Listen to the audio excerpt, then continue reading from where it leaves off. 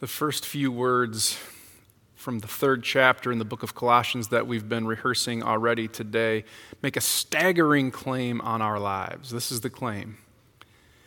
So, if you have been raised with Christ, seek the things that are above where Christ is seated, which is the Bible's way of saying you have been raised with Christ. So look higher, look farther, look deeper, look more, seek the things that are above. When Mary Magdalene and Joanna and Mary, the mother of James, and the other women with them, you can read about this in the Gospel of Luke, went to the tomb on that pre-dawn Sunday with their hearts heavy and lament in their spirit. They saw the tomb was empty, and an angel started shouting, "He is not here, but has been raised." And carrying with that tune was the announcement, "You've been raised too, so look higher, look farther, look deeper, look more, seek the things that are above." When Peter stooped down to look into that same tomb and saw the linen cloth lying there, and the cloth that had been on Jesus' head rolled up and placed by itself, he went home amazed. And part of what was so amazing is not just that the dead, cold corpse of a man was now up, alive, and well, but rather that you've been raised too. So look higher, look deeper, look farther, look more, seek the things that are above. When Cleopas and his wife were walking along that Emmaus road from Jerusalem, and an unrecognizable stranger stands among them and strolls with them, clearly unaware of the cultural realities of the moment, but rather opening the scriptures to them. And when he takes his seat at the table and breaks the bread for them, then their eyes are opened and they recognized him. And part of what they recognized is not just their nephew Jesus, but rather the grand Christian claim, "You've been raised with Christ." So look farther, look higher, look deeper, look more, seek the things that are above.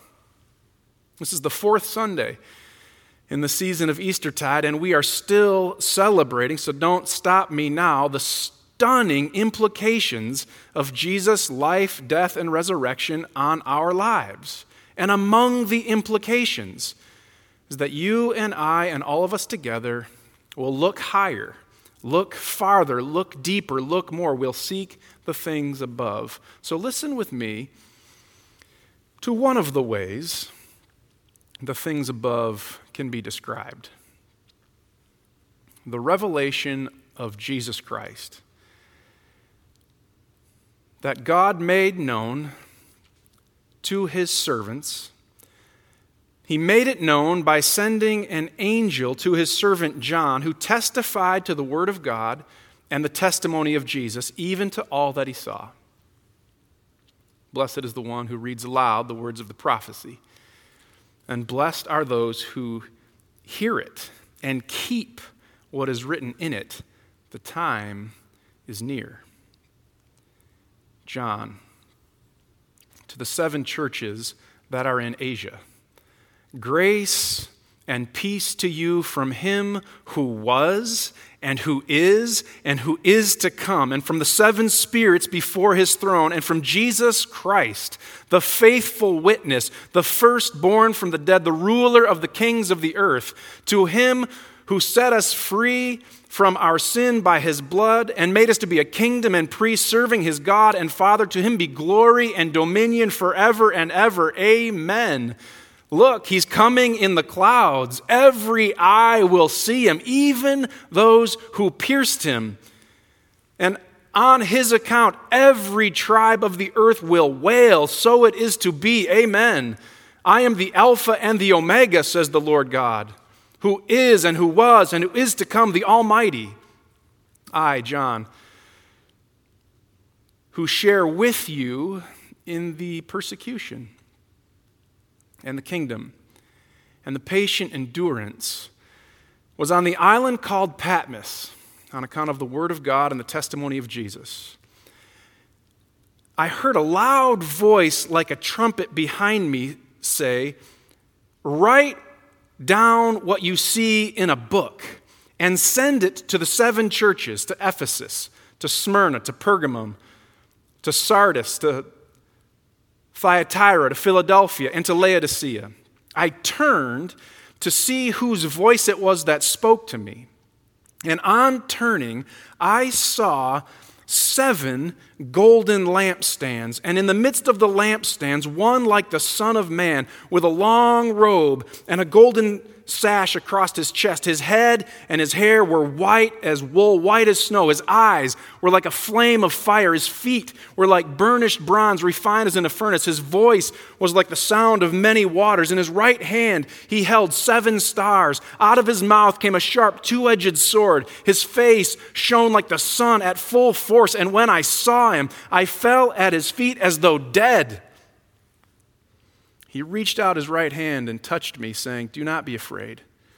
I am the first and the last and the living one. I was dead, but see, now I am alive, and I live forever and ever, and I hold the keys to death and to Hades. Write what you see, what is and to what is to take place after this. As for the mystery of the 7 stars you saw in my right hand and the 7 golden lampstands, the 7 stars are the angels of the 7 churches, and the 7 lampstands are the 7 churches. To the angel of the church in Ephesus write, these are the words of him who holds the 7 stars in his right hand and walks among the 7 golden lampstands. I know your works, your toil, and your patient endurance. I know that you cannot tolerate evildoers. You've tested those who claim to be apostles and are not, and have found them to be false. I know that you're bearing patiently, bearing up for the sake of my name, and have not grown weary. But I have this against you. You've abandoned the love that you had at first. Remember then from what you have fallen, repent, and return to the works you did at first. If not, I will come to you and remove your lampstand from its place unless you repent. Yet this is to your credit. You hate the work of the Nicolaitans, which I also hate. Let anyone with an ear hear what the Spirit is saying to the churches. To those who conquer, I will give permission to eat from the tree of life in the paradise of God. This is the word of the Lord. Thanks be to God. It's Revelation chapter 1 and the first 7 verses of chapter 2. St. John, the pastor of the 7 churches out in Asia, had been exiled to the island prison called Patmos. Think Alcatraz without the 3 daily meals. Exiled to the prison island called Patmos because he believed the Bible was trustworthy, and he announced the lordship of the risen Christ, which was a tremendous threat to Roman rule and Greek culture. So they sent the silly pastor away into silence, into despairing. But John wasn't alone. John caught a vision. John saw something else, and the first thing amidst the suffering and the pain and the despairing that John saw was Jesus. And right behind Jesus stands the church. And Jesus saying to the church, love, love, love. The pressure is mounting for Pastor John. The circumstances are tense for St. John. And John first sees Jesus, and right behind Jesus is the church, and Jesus is saying to the church, love, love.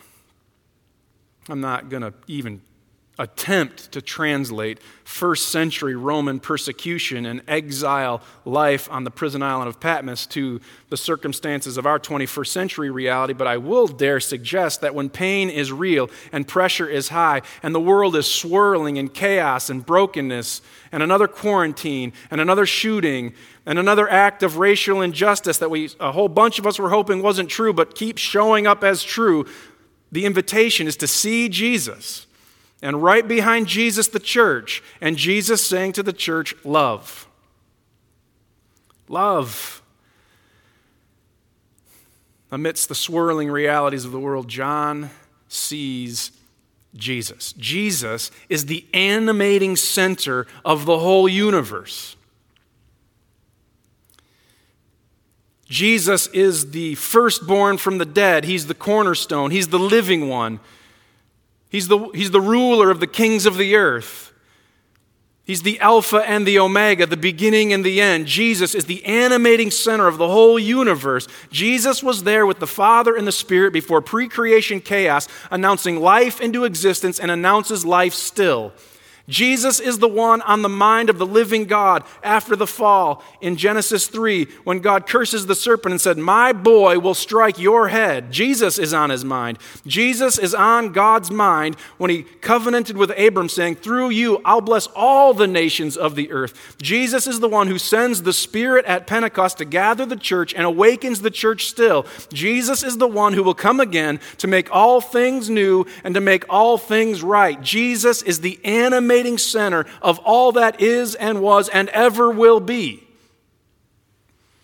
And John's given a vision.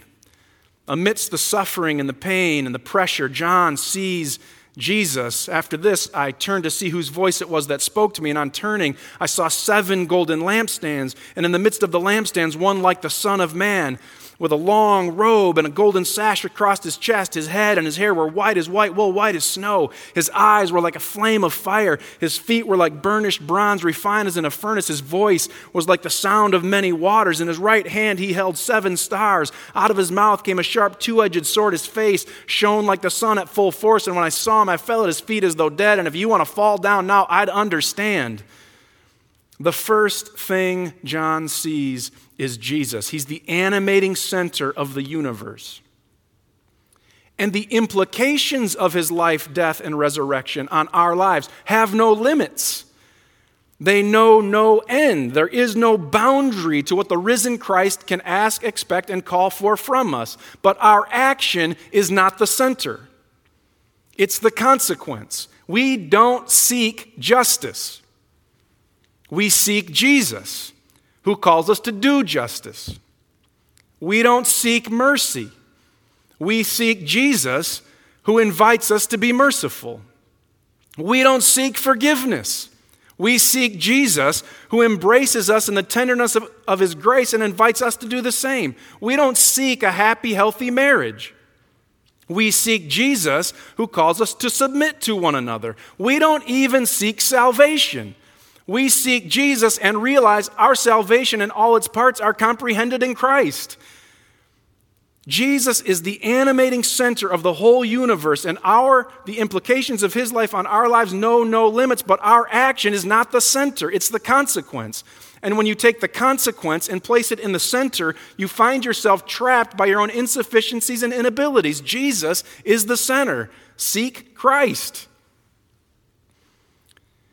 Reminds me of some words by John Calvin in the Institutes of the Christian Religion. We see that our whole salvation and all its parts are comprehended in Christ.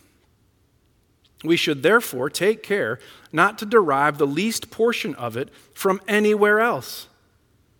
Since rich store of every kind of good abounds in him, let us drink our fill from this fountain and from no other.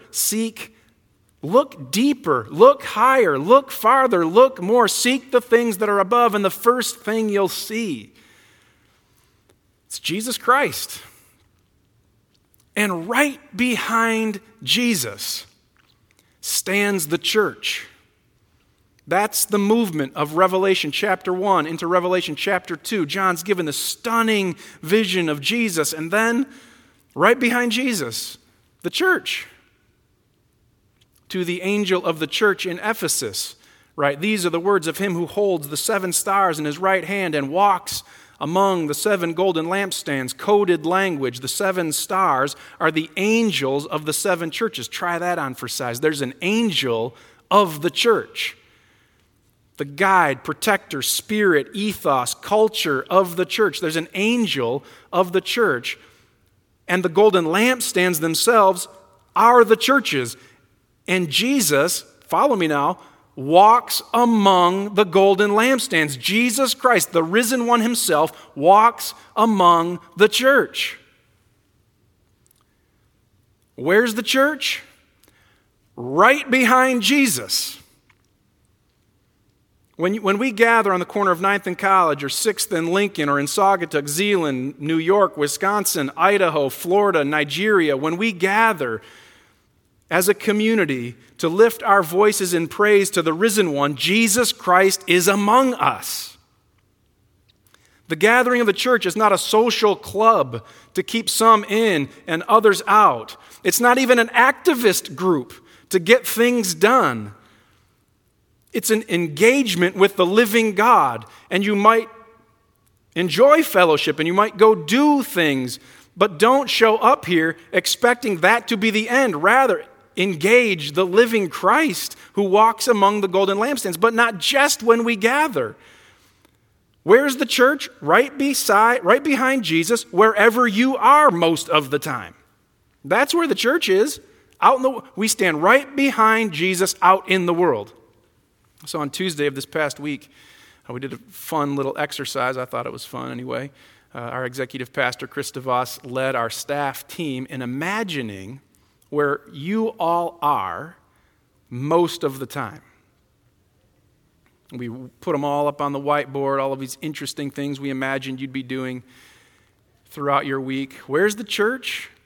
The church stands right behind Jesus at Jefferson Elementary School in a third grade classroom of developmentally struggling young ones through the form of a 70-year-old retired substitute teacher on his knees tying shoes for that little guy to get out to recess. Where's the church? Right behind Jesus out in the world.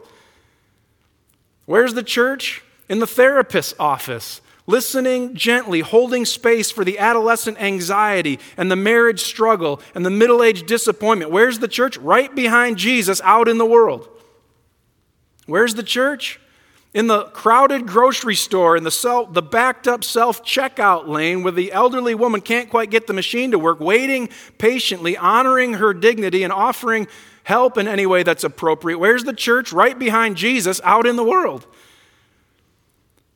Where's the church? At the Edward Jones office or the Ronald Blue office or the bank or whatever investment group you're a part of, guiding people, stewarding their resources for the common good and the flourishing of the kingdom. The church is right behind Jesus out in the world.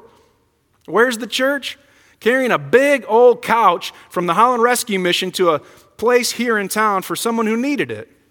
Right behind Jesus out in the world. That's where the church is. Where you go, Jesus goes. He walks among the golden lampstands to animate He's the animating center of the universe, animating your life. So see more, see different, see farther, see deeper, seek the things that are above.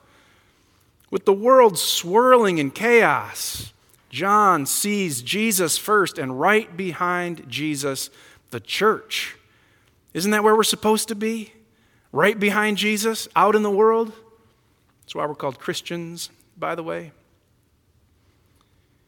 And Jesus says to the church, love. Love. There's a little carefrontation going on here with the church in Ephesus. And like every good carefrontation, John starts with blessing. I know your works. Your toil and your patient endurance. Good job, team. Keep it up. You're working hard. I know you cannot tolerate evildoers, and you've tested those who claim to be apostles and are not, and have found them to be false. Good work. Doctrinal purity. We're all for it. I know you're bearing patiently, bearing up for the sake of my name, and you've not grown weary. It's hard to hammer out a faithful existence in Ephesus. The carefrontation turns to confrontation.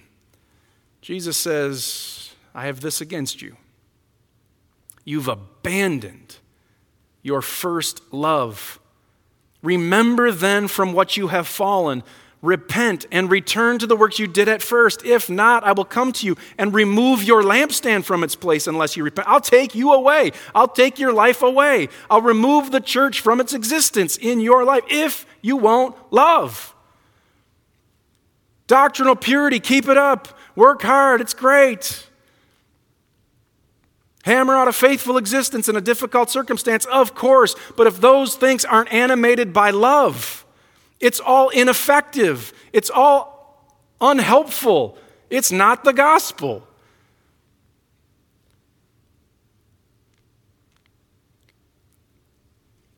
We live in this tense cultural moment And there are actually forces, I'm talking about like spiritual forces, pushing you into corners of argument and fight and division. And every time you enter into the argument and the fight and the division, you've been co-opted by a cultural force. Which isn't to say you can't have conviction. It isn't to say you can't have opinion. It isn't to say you can't disagree. But if those things aren't held by love, it's not the gospel. They'll know you're Christians because you're right, because you work harder, because you do more, because you think you're better. It's not the gospel. They'll know you're my disciples if you love. Eugene Peterson, in a book titled The Hallelujah Banquet, I'm going to be reading from it a lot over the next few months, so you might want to buy it. Our accomplishments are awesome. What do you want to be? Athlete, scientist, artist, inventor? What's the best thing you can do with your life? With all the possibilities open and the vast array of examples, you'd think that there would be a great deal of argument and confusion about what's best. In fact, there's a surprising consensus. I think we can say overwhelmingly that the best thing we do is love. When we're living at our best, with all our energies focused, all our abilities alert and involved, doing what we were created to do, we love. No matter what else we do. No matter if we come home with an Olympic gold or make $1 million or pioneer the exploration of space or move the world with some artistic performance or discover the cure to cancer, if we do not love, it's not satisfactory. No matter if we are responsible and work hard and do our jobs well and stay out of trouble and are respected, if we do not love, then somehow we've failed. If we live but don't love, we miss it. If we live but don't love, we miss it. You've abandoned your first love. Remember then from what you have fallen. Repent and return to the works you did at first, or I'll come to you and I'll remove your lampstands from its place unless you repent. Now, what's super interesting about that particular call, Ephesus, that received the letter, was the epicenter of love. People from all over the world came to Ephesus to celebrate love. That's where the Greek goddess Artemis was located. The love goddess, the fertility goddess, and people from all over the world showed up to celebrate love. But their love turned to lust. Their love turned to self-satisfaction. Their love turned into objectification. Jesus, though, doesn't shy away from the language love, but calls us to love differently. Not love as lust, not love as objectification, not love to use, to satisfy, to get, to accumulate, but rather love to give, to serve, to offer, to extend. Love differently is the call. And how does it go somewhere else in the Bible? Love is patient, in short supply in our cultural moment. Love is kind. Be kind. Love is not envious when your coworker gets the promotion. It is not arrogant when you get the promotion. It doesn't boast when you accomplish. It isn't rude. There's so much rude in the world. It doesn't rejoice in wrongdoing, but rejoices in the truth. Love bears all things. Love hopes all things. Love believes all things. Love endures all things. Love never ends. Love differently. With the pressures mounting and the world swirling and chaos happening, John sees Jesus. And right behind Jesus, the church. And Jesus saying to the church, love. Love. Love differently. In the name of the Father and the Son and the Holy Spirit. Amen.